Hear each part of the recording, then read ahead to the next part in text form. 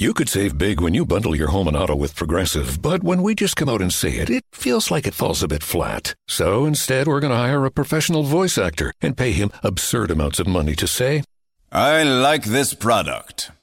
Not sure why that was better. I mean, I'm a professional too, but we didn't pay him to say the business part, so back to me. Save big when you bundle your home and auto with Progressive.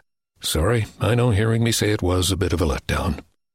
Progressive Casualty Insurance Company and Affiliates. Discount not available in all states or situations. There's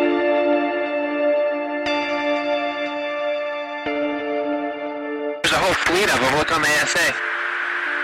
My gosh. They're all going against the wind. It was basically a cube with inside of a sphere where the points of the cube were touching outside of the sphere.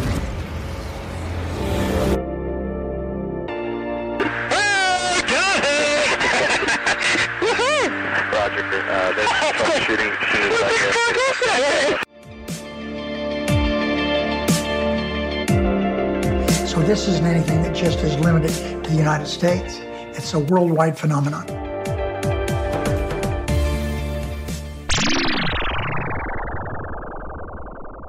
Hi everyone, and welcome back to another Contact in the Desert special preview interview.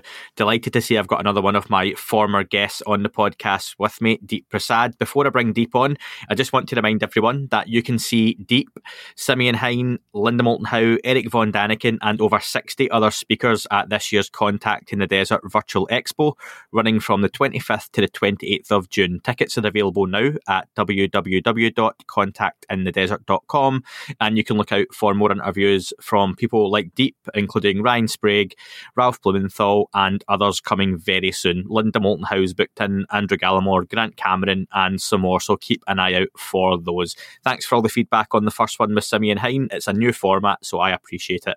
Without further ado, let me just say good morning where you are to Deep Prasad. How are you doing today, Deep? Good morning, Andy. It's a fantastic morning. I'm doing great. Thanks for asking.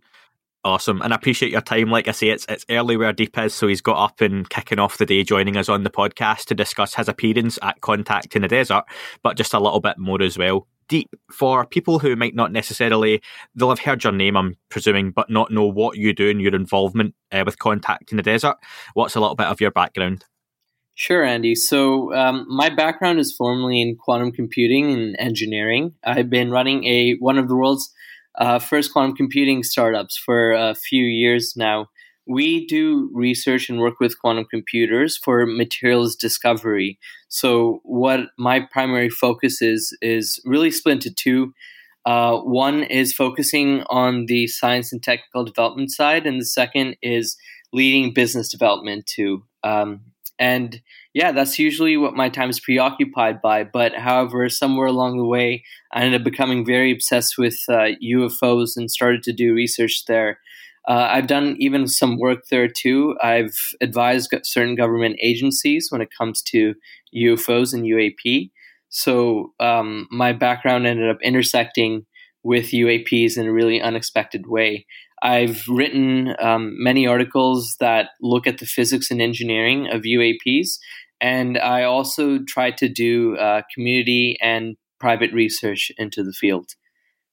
Now, I'm going to ask Deep, is this your first expo like this that you've taken part of? Certainly. I think that of this scale, something that's fully virtual, this will be a first.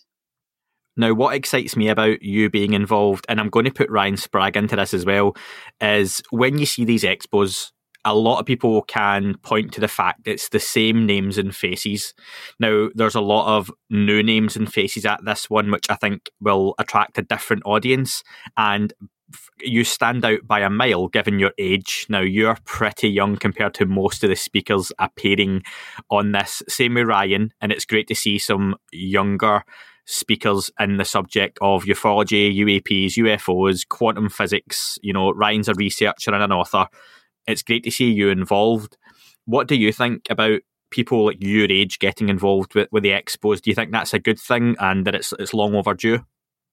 Yes, I certainly think it's long overdue. It's, I totally agree. Ryan is an amazing guy who brings a lot of youthful energy to the field. And I would say you're young too, Andy, like relatively speaking. Yeah, thanks.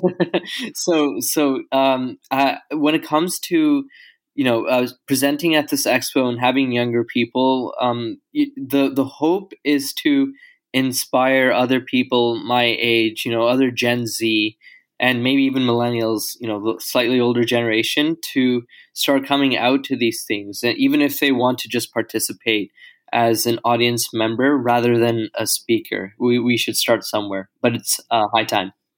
What can people who attend the expo or view, I say attend, it's virtually, so you're still attending virtually, but what can people who purchase a ticket for the event expect to see from you, Deep? When it comes to studying UAP and UFOs, one thing that sort of becomes glaringly obvious, and I think that being in the field yourself for a while, Andy, you'll appreciate this, is the lack of repeatability, and certainly the lack of general prerequisites for this subject to be easily studied by science. Likewise, it's also not easily studied by religion. There's lots of gaps in terms of understanding the underlying mechanism of the phenomenon that isn't possibly captured or covered by either science or religion. So as it turns out, from my observations, there isn't any proper framework that properly addresses all the nuances of the phenomenon. No human-derived framework in the past sufficiently, addresses it. So, what this presentation will be about at Contact in the Desert is my attempt at proposing an entirely new framework to studying these things, and within that framework, I've proposed 3 subfields to start with. And these 3 subfields, I'll give you an example of a couple of them. Yeah, so please. One is locatiogenesis. And what locatiogenesis means is locatio comes from the word location, genesis is the origin. So what we are trying to understand, and the goal of locatiogenesis, the goal of practicing it, is determining all of the possible places that life can be found. So right now, we have a very primitive understanding of where life can be discovered, right? We only know that it can be discovered on Earth. And even then, let's say that, imagine in a beautiful blue sky world, we understood the physics of why life originated in the first place. There's this idea called the Darwin's pool of life. Essentially, this concept that if you have a bunch of basic chemicals, including phosphorus and carbon, you'll eventually get life-like behavior. You'll get very simple unicellular organisms, and then you'll move up from that. Here's the crazy part. We have never observed life being created out of nothing, essentially, or out of even the basic elements. We don't see that in the lab, or frankly, the real world. So the underlying thermodynamical conditions and the physics that is necessary for life to exist is not fully known. Once we know that, we'll be able to pinpoint where else life can exist. So, for example, let's say we find out that, in fact, there are more dimensions than the 4 that we're typically used to in our macroscopic bodies, and there turns out to be 10 dimensions, 20 dimensions. Then locatiogenesis would take that physics and it would combine it with the physics of life and tell you exactly what we should expect and the kinds of life that can evolve in these higher dimensions. And it's an attempt to try to pinpoint the originations of the phenomenon. That does sound fascinating. And if people want to see that, then they can certainly get their tickets for Contact in the Desert. Deep, I would be remiss not to ask you about your thoughts on the revelations of just the last week, where we've had some UFO or UAP drops from George Knapp and Jeremy Corbell. Just quickly, what are your thoughts on what we've seen over the last few days? Because I've seen you on social media commenting. I think it's, I appreciate the question, Andy. I think it is so incredible, the area in time that we are living in ufology, where take a look at the responses of seasoned journalists like Jazz Shaw and Lieutenant Tim, retired Lieutenant Tim McMillan, which is that their experience in the past dealing with the Pentagon and trying to get even the remotest confirmation of these UAP videos has been stonewalled. It's taken years in some cases, whereas this time it was almost instantaneous. It's almost as if it indicates really two possibilities to me. One is that the Pentagon is eager to fool us. That's a conspiratorial view. Or the second one is that there has been a legitimate change in the mandate of higher ups in terms of prioritizing transparency and communication. When you look at the actual objects, though, looking at the content of the video, there's a couple of things that strike me. One is that his name is slipping, but there is an expert in night vision and thermal cameras who actually commented that this cannot possibly be bokeh or any sort of effect like that. And so there's something interesting there to be said, which is that let's say that these objects are truly real, then we are being told, even if it's, and it would be evident on the video too, we are being told about these incursions that are happening as early as a year or two ago.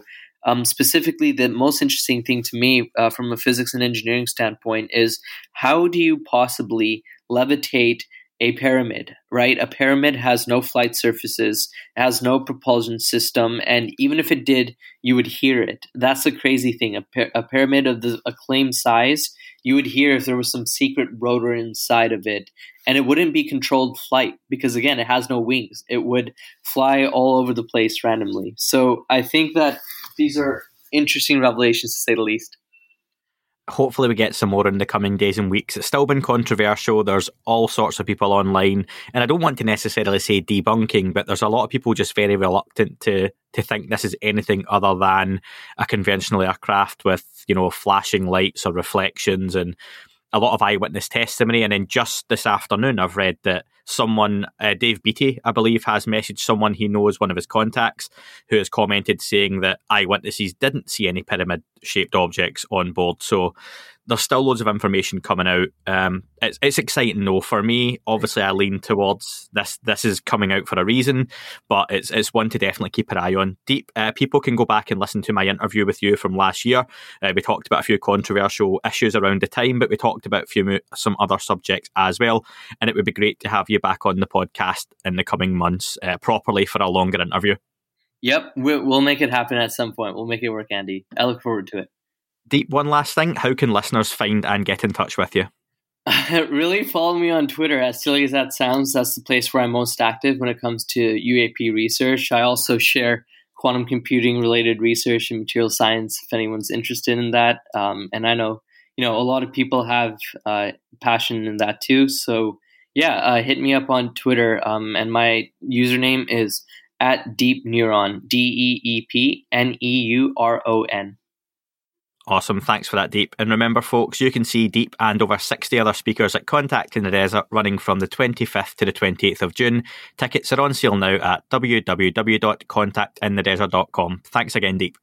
Thank you so much, Andy. Have a great day and keep up the great work.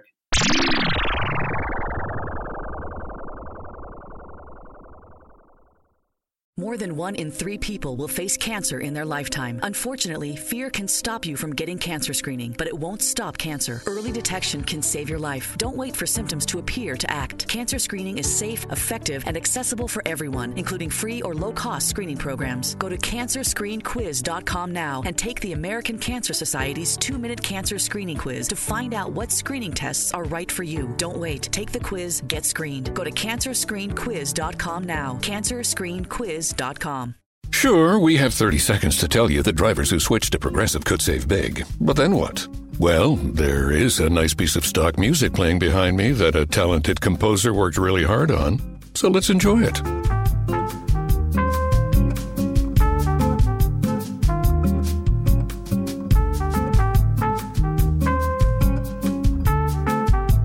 Wow, almost overshadows the saving big when you switch to Progressive part. Progressive Casualty Insurance Company and Affiliates.